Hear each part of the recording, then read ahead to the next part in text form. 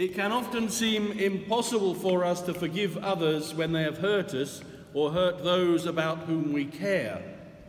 To forgive can seem like a betrayal, as if we were saying that what had happened didn't matter. But often we are asked to forgive the most hurtful things of all, things that have life-changing consequences for ourselves and for others. Yet we cannot act as though our Lord Jesus Christ has not spoken about forgiveness. In the Lord's Prayer, those words which he himself gave us to use when we address our Heavenly Father, he asks us to pray, "Forgive us in the same way and to the same extent that we forgive others." Indeed, the spiritual fathers of our Orthodox Church are clear that this is exactly what the Lord's Prayer teaches us. If we want to be forgiven our own sins, then we must forgive the sins of others, and especially those who have caused us harm. Elsewhere, he taught his disciples and said to them that we should not forgive our brother when he sins against us 7 times. And St. Peter thought that he was being very spiritual when he suggested this, but 70 times 7. And more than this, at the same time, our Lord Jesus Christ gave a parable about the servant who was happy to be forgiven by his own master, but refused to forgive those who owed him even a little.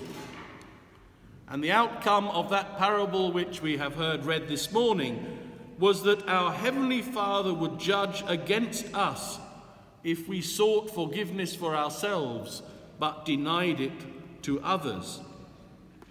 And of course, and supremely, our Lord Jesus himself manifests for us what it is to forgive those who sin against us.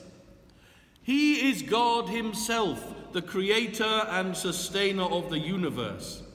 Yet he allowed his creatures to beat him, wound him, abuse him, and nail him to a cross for a painful death. Becoming man for the sake of our salvation, he utters words which he would wish were on our own lips, as we seek to live life with that life which he gives us.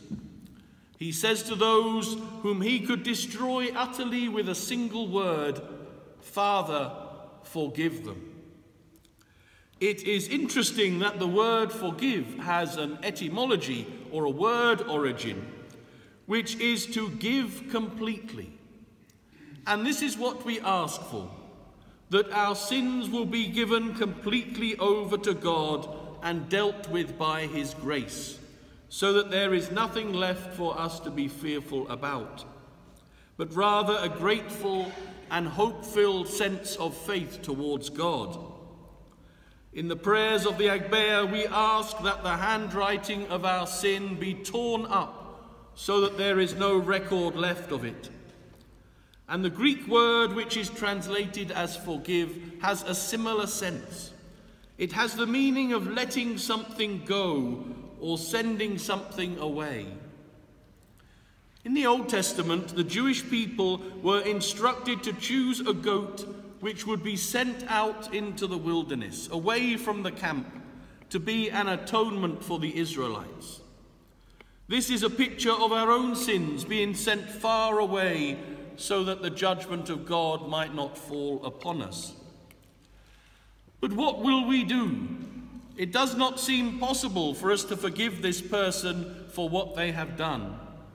And we know that our spiritual life will come to a halt while we refuse to do so. We will not receive forgiveness all the time that we are unwilling to offer forgiveness to others. There are some who will not forgive. Rather than learning to let go of the hurt, they hold it close and nourish it. Such a person is in a difficult spiritual state and requires much prayer for their salvation. Others wish to be obedient. It just seems that forgiveness is completely beyond them.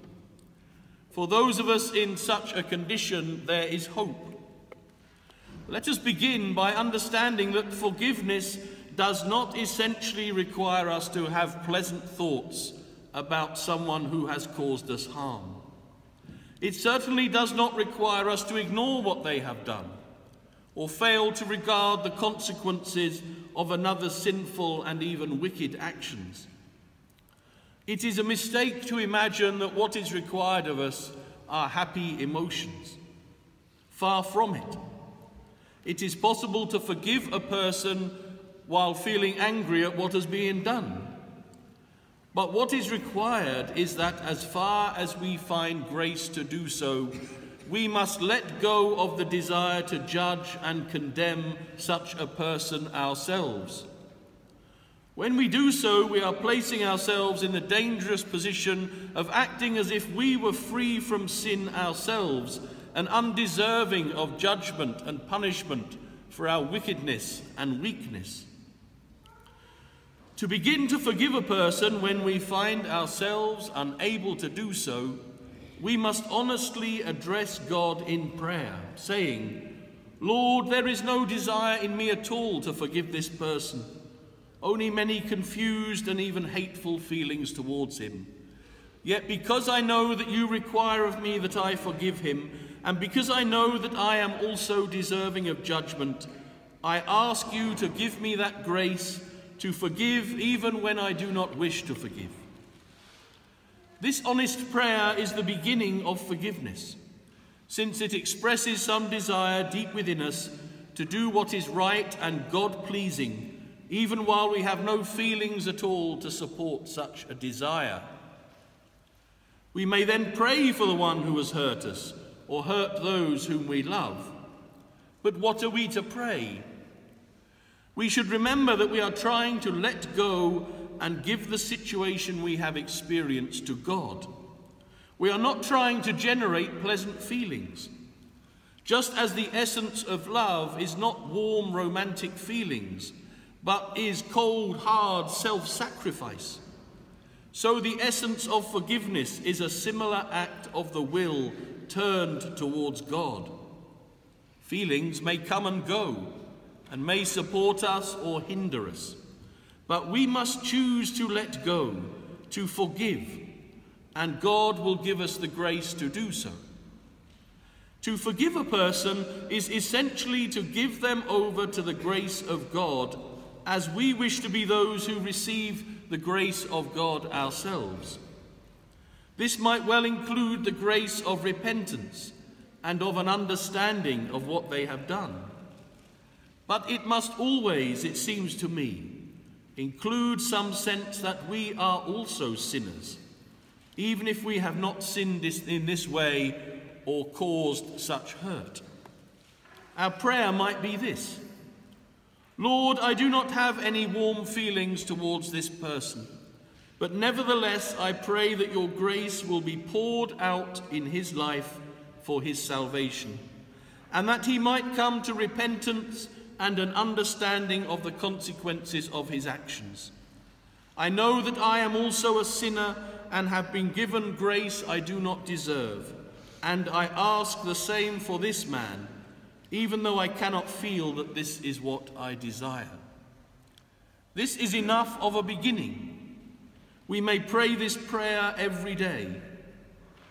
We do not seek to harm the person who has harmed us, but we give over all of our care that justice be done to God, who alone judges righteously.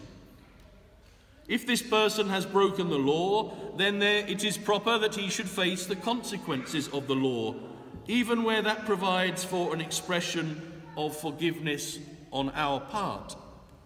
If someone has taken a life, for instance, there are consequences which society rightly imposes. Forgiveness does not mean that we always act as if nothing has happened. A person who has committed some offence against children, even if forgiven by the church, should not be placed into a situation where children might be in danger. A person who has abused alcohol or drugs, even if forgiven by the church, should not be placed into a situation where they are likely to fall into sin again. Likewise, we are not required to forget what has been done if there are wider consequences that should be considered. But we are certainly to let go And letting go means being strict with ourselves and insisting that we are not the ones to whom judgment properly belongs, since we are also sinners. It may be that as we pray daily for the one who has hurt us, we find that grace poured out into our hearts will allow us to pray more generously for that person.